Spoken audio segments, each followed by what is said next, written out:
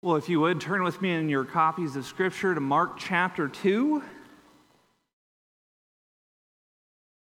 Mark chapter 2. We'll be starting in verse 23, and we're going to be continuing through our series in the Shorter Catechism. This is sort of a sub-series within the Catechism focused on the Ten Commandments and exploring what Scripture teaches and how our catechisms have helped fill that out. If you've been wondering why going through a catechism might be useful, I would suggest that there are times whenever we're reading Scripture where we maybe don't know what to do with a passage of Scripture. I'd say that happens to me at least once a week, if not more often. What am I supposed to do with this? And catechisms can be helpful for giving us some guardrails so that we don't go too wild and crazy with our interpretations. It's going to lead us someplace good and helpful. And I think that's particularly helpful with our topic tonight of the Sabbath. And so we're going to be, I'm going to read through the questions related to the fourth commandment, and then our passage tonight in Mark chapter 2, verses 23 through 28. So let's look first at the Shorter Catechism. And to be clear, I fixed these this afternoon. John Sharp does a tremendous job. If you've ever wondered who does the slides, it's John Sharp. And if there's ever a big mess up or mistake, it's on the pastors. It's not on him. I went through and I adjusted some things. So if there's some typos, don't blame John, blame me. So, which is the fourth commandment? The fourth commandment is, remember the Sabbath day to keep it holy. 6 days you shall labor and do all your work, but the seventh day is a Sabbath to the Lord your God.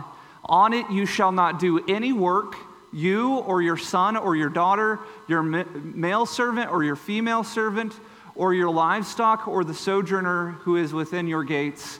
For in 6 days the Lord made heaven and earth, the sea and all that is in them, and rested on the seventh day. Therefore, the Lord blessed the Sabbath day and made it holy. What is required in the fourth commandment? The fourth commandment requires us to keep holy to God such times as He has appointed in His Word, expressly one whole day in 7 to be a holy Sabbath to Himself. Which day of the 7 has God appointed to be the weekly Sabbath? From the beginning of the world to the resurrection of Christ, God appointed the seventh day of the week to be the weekly Sabbath, and the first day of the week ever since to continue to the end of the world, which is the Christian Sabbath. How is the Sabbath to be sanctified? That is, kept holy, remembered holy. The Sabbath is to be sanctified by a holy resting all that day, even from such worldly employments and recreations that are lawful on other days, and spending the whole time in the public and private exercises of God's worship, except so much as to be taken up in the works of necessity and mercy. What is forbidden in the fourth commandment? The fourth commandment forbids the omission or careless performance of the duties required, and profaning the day by idleness, or by doing that which is in itself sinful, or by unnecessary thoughts, words, or works about our worldly enjoyments or recreations. That leads us into Mark 2. It says, one Sabbath he was going through the grain fields, and as they made their way, his disciples began to pluck heads of grain. And the Pharisees were saying to him, look, why are they doing what is not lawful on the Sabbath? And he said to them, have you never read what David did when he was in need and was hungry, he and those who were with him, how he entered the house of God in the time of Abiathar the high priest and ate the bread of presence, which is not lawful for any but the priests to eat, and also gave it to them, those who were with him. And he said to them, the Sabbath was made for man, not man for the Sabbath. So the Son of Man is Lord even of the Sabbath. So far, God's word. Let's ask His blessing on us now. God, as we approach your word and we reflect on the fourth commandment, Lord, we do pray that you would give us understanding, not just a mental clarity to understand, Lord, but with the heart of faith, Lord, that we would embrace your word's truth and love it and seek to practice it with our lives, Lord, that we might find our true delight and rest in you. Lord, we pray these things in Jesus' name. Amen. If I were to poll everyone sitting in this room, and likely I think every person in America, and ask you, how would you describe this present age that we live in? The world, the pacing of it all, what do you think people would say? I think no matter your proclivity, whether you're young or old, you're rich or poor, you're red or blue, you're green or blue, whatever you are, you're likely to answer that this is a restless age. It's a wearisome, tired age. It's constantly going and going and going. The news cycles, the being bombarded with ads and messages of how we need to work harder, how much more we need to achieve, that vacation to that one isolated little place. You know, it's here in Michigan somewhere that only a few people know about. And if you find the right place, the right connection, you can have that enjoyment that's available to you. You just have to find it. And when we stop long enough, sometimes it's, even for just a moment, we realize we need rest. I need a break.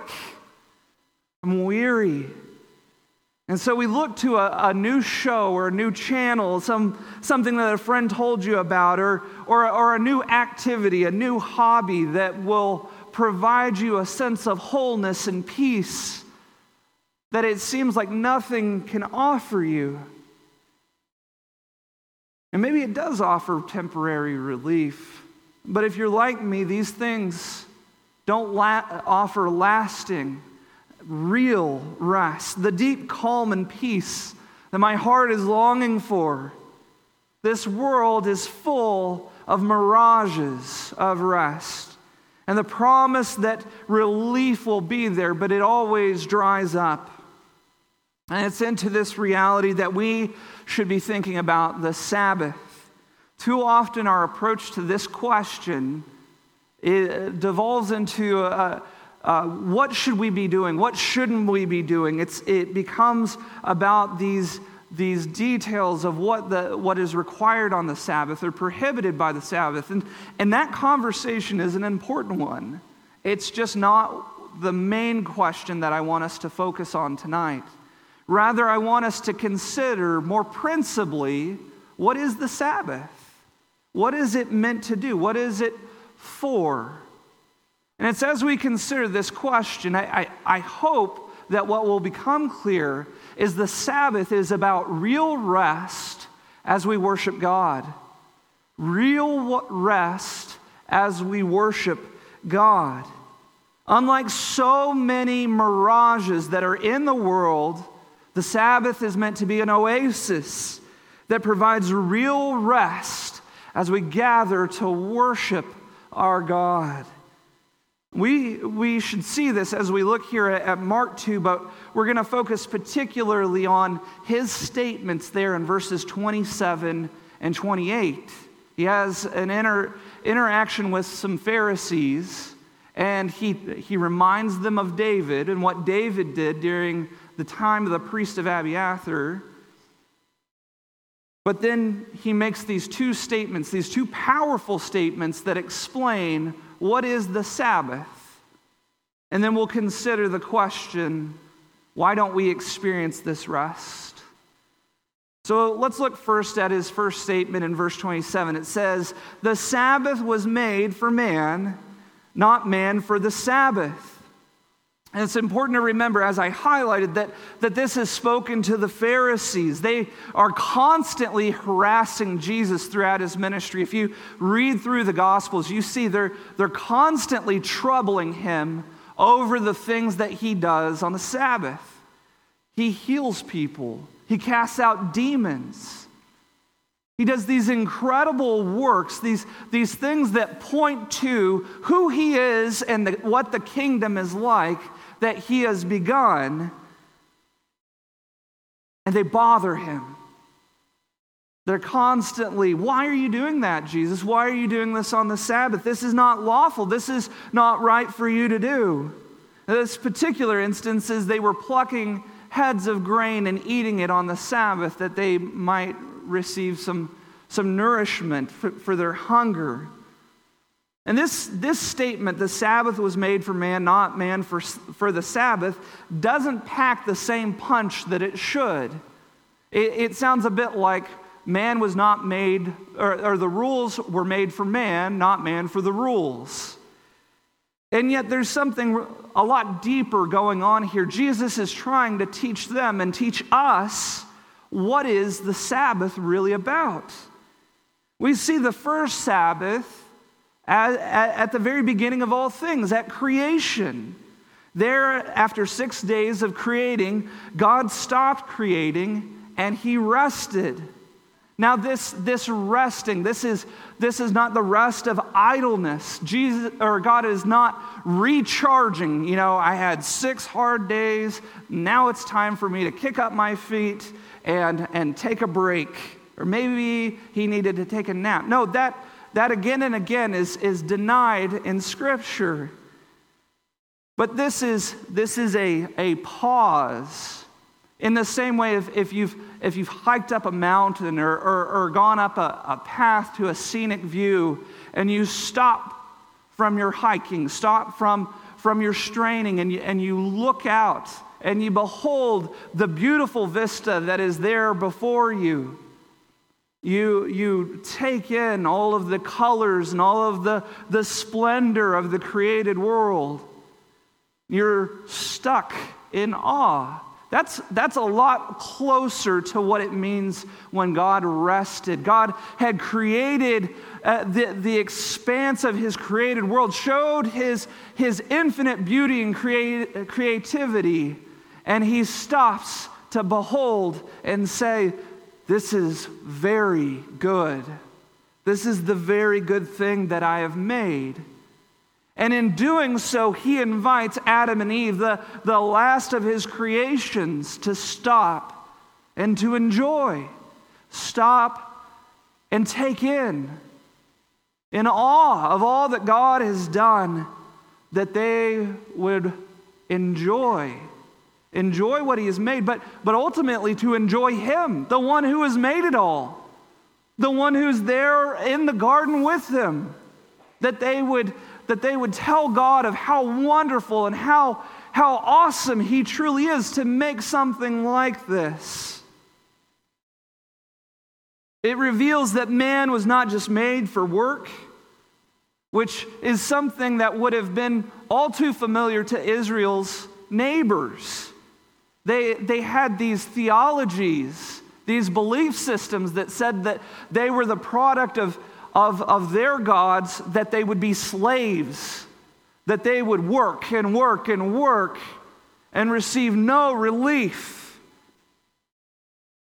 The Sabbath was countercultural for the Israelites. It was something that testified to the fact that we had a dignity, that we have a special role in the world, and that would witness to the surrounding nations. Sounds very much like us as well, right? Work and work and work. Isn't that what the culture says? You don't need to take a day off. Get your hustle on. You can get a couple more bucks. That would be just fine. What's the big deal? The Sabbath at creation was about enjoying who God is and reminding us who we are. That we are made for worshiping and enjoying God, both now and forever. But that doesn't exhaust the purpose of the Sabbath, even though that's the Sabbath at creation. Again, the fourth commandment can help us to explore the meaning, but in a surprising way. When you read the fourth commandment in the book of Deuteronomy, what you'll notice is that the reason for the Sabbath is different. It's been changed. It's not founded in the 6 days and then 1 day rest that God did at the creation. No, it's rooted in the Exodus. We read in Deuteronomy 5:15, it says, "You shall remember that you were a slave in the land of Egypt, and the Lord your God brought you out from there with a mighty hand and an outstretched arm. Therefore the Lord your God commanded you to keep the Sabbath day." Why the change? Why not just repeat it? Did God change his mind? Did he say, this is a better reason. Maybe you'll listen if I change the purpose. Not at all. We are meant to understand that the rest that we find in delighting in God as Creator is part and parcel to the rest of the way that we delight in God as our Redeemer. He is the Savior who delivers from bondage. And that would have been particularly clear to the Israelites as they had just been delivered out of bondage into the wilderness, that they would worship. This was physical for Israel, but it also pictured the spiritual deliverance that they experienced from the oppression of Egyptian gods to worship the one true God. God had delivered them out of bondage that they might worship Him, that their original purpose at creation had been restored, that they could glorify and enjoy God. The Sabbath then is not just about finding rest and delight in God as our Creator, but as our Savior and our Deliverer as well. And we see this as a major part of why Jesus is combating the Pharisees about what they're saying. They only understood the regulations of the Sabbath. They understood the words, but they did not understand the deeper principle of what was going on. Sinclair Ferguson illustrates this well. He says, "The Pharisees were like the committee of a golf club, which had beautiful fairways on which to play. But in order to preserve the fairways from being cut up with divots, they insisted that golfers always play their shots from the rough grass at the side. But golf courses, like Sabbaths, are meant to be enjoyed, not preserved as living museums. Tragically, the Pharisees were turning the day of blessing into a burden." Now, I'm not a golfer, but I can understand that the Pharisees were distorting the purpose of the Sabbath. We must be careful that when we think about the Sabbath, we are not simply so focused on all the regulations that we need to begin to create extra laws, special laws to keep us from enjoying the blessing of knowing our Creator and Redeemer. We can also be guilty of the same thing when we do the opposite. What do I mean by that? In not regarding the Sabbath, we are participating in the same heart of the Pharisee and thinking that the rest that God could provide for us is not good. It's unnecessary. I don't need that. God, I know what I should be doing. We're seeing the Sabbath as a burden rather than a blessing when we fail to remember the Sabbath and its importance.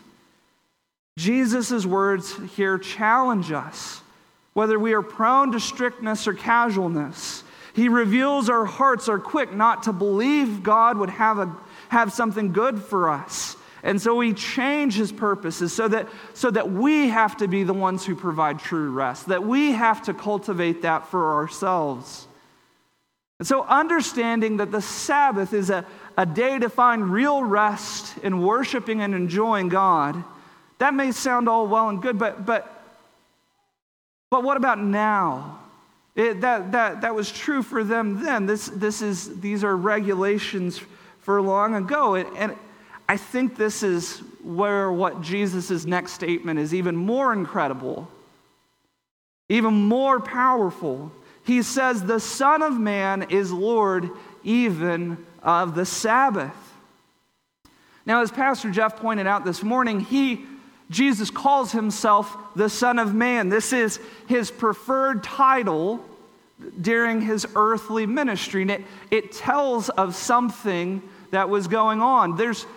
When I was in high school, I had a nickname, and it was Guido, which is like an Italian mobster who would hit people, things like that. And it's because on my tennis team, I was the person who pegged people with tennis balls. I had received that name in association with how I played, how I acted.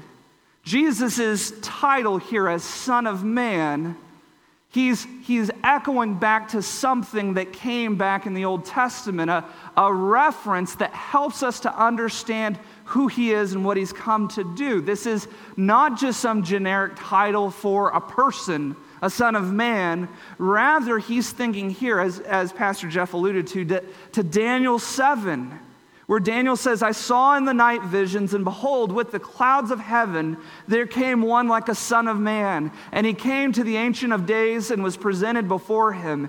And to him was given dominion and glory and a kingdom that all peoples, nations, and languages should serve him. His dominion is an everlasting dominion, which shall never pass away, and his kingdom one that shall not be destroyed. The Son of Man is the one who comes riding into the presence of God himself, victorious as he ascends on the clouds of heaven. That sounds like Acts 1, doesn't it? He receives glory and power and a kingdom that will not be destroyed. The fact that, this is the first time Jesus refers to himself in the book of Mark this way. The fact that Jesus does not refer to himself as the Son of David is interesting. It's interesting to his argument because he alludes to the fact that David went into the temple to eat the bread of the presence. And so you would think that Jesus would say, David went into there and got the bread, and that was okay. I'm the son of David. I'm his descendant. I should be allowed to go in there as well. An argument from genealogy. Rather, by appealing to the fact that he is the Son of Man, he's alluding to his position. What David did in taking the bread of the presence was only okay because of David's position. He was the anointed king. In a much greater way, the Son of Man, who is Messiah and ruler over all things, he is far greater than even David himself, such that he can be called Lord of the Sabbath. That the Sabbath belongs to him, included in his dominion and his power that we read of in Daniel 7 is his lordship over the Sabbath itself. Because he was raised and he has even ascended into heaven as the victorious king, he has received all glory and power. And the Sabbath day becomes his day, the Lord's day.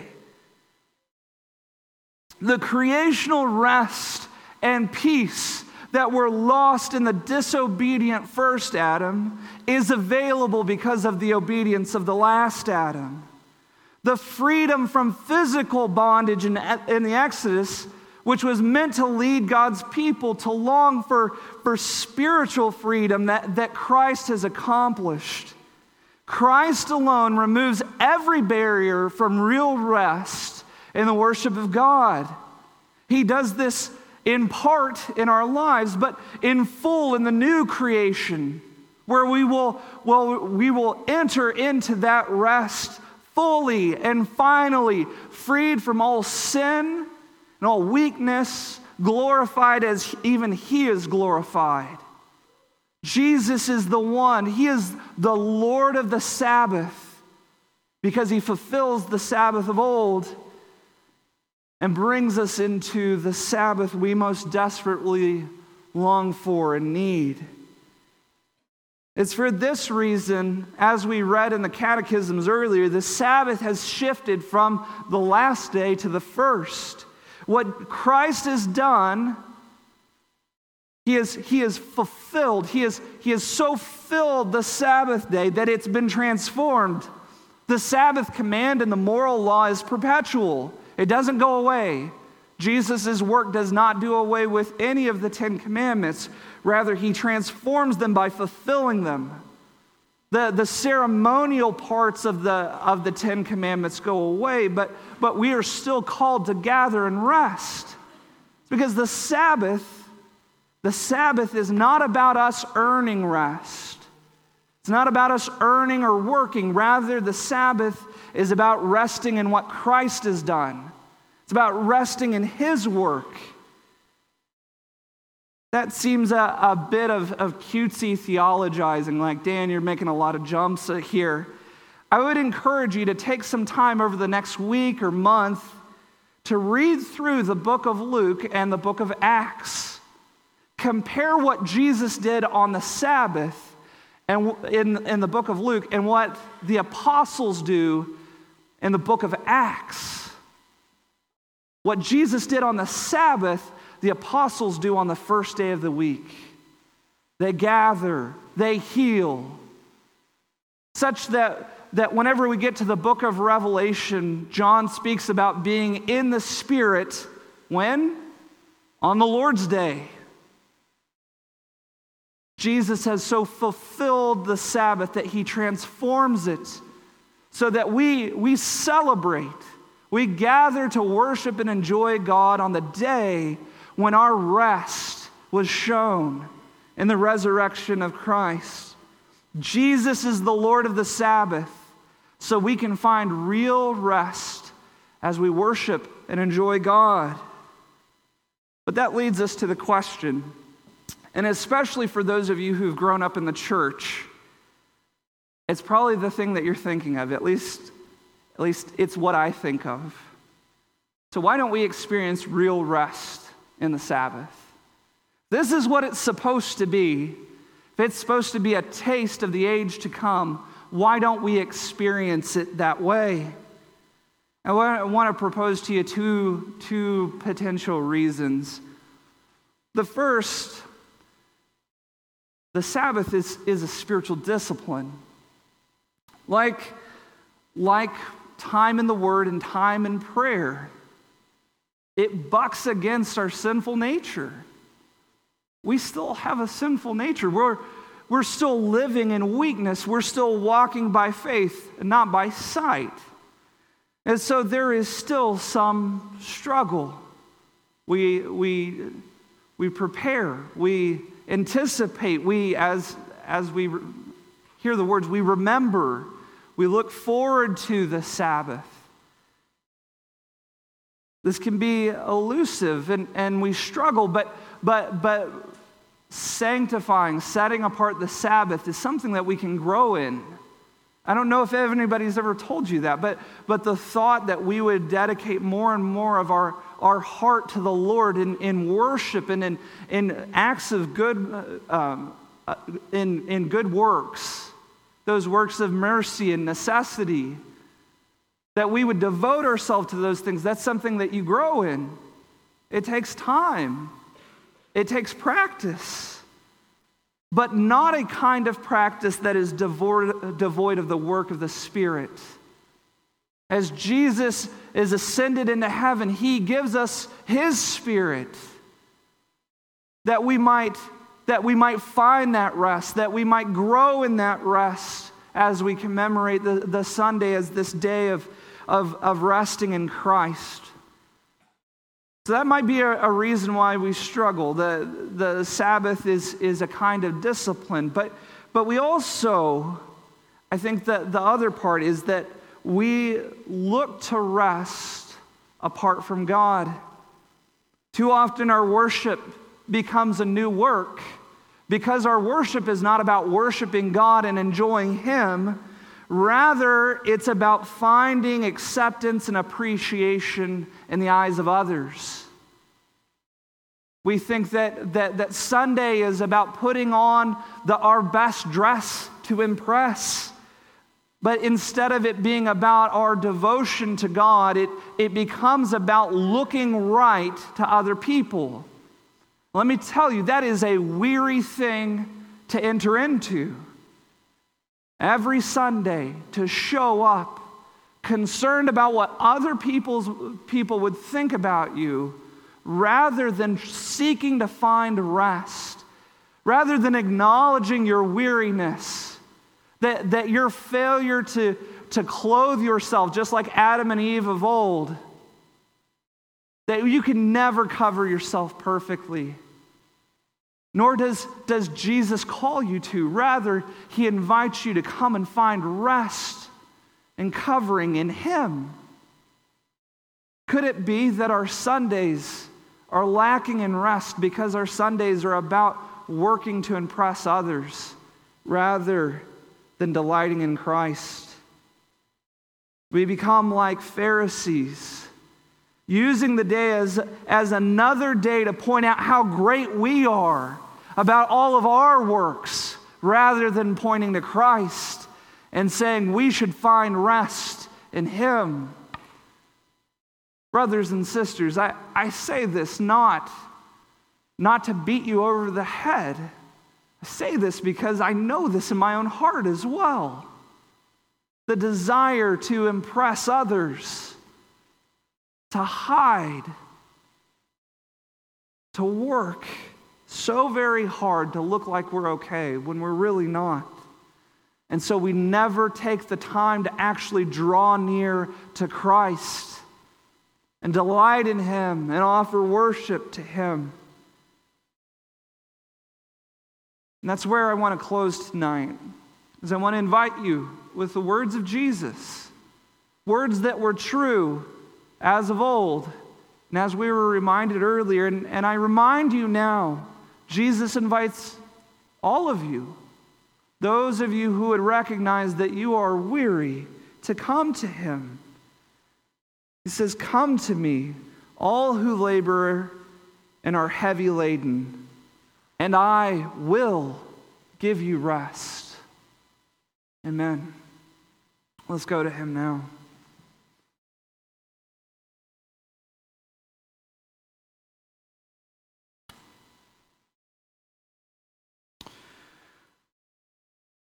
Oh Lord, we do confess to you this evening, Lord, that we need your rest.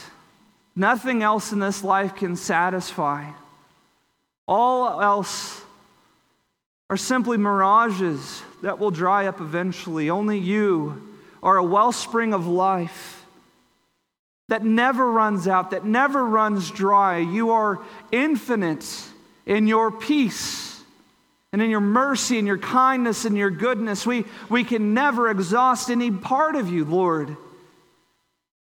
We can never detract from who you are or diminish you, Lord, by our coming to you. But you delight to abundantly supply our need. And Lord, so we confess we are a restless people living in a restless age.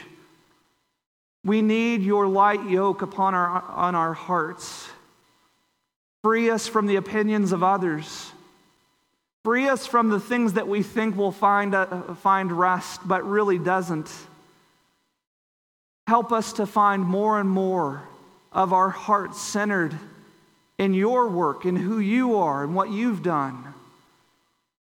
Lord, we thank you for the rest that you offer us, and we look forward to the rest that's yet to come in the new creation when we will delight in you for all eternity, Lord, face to face.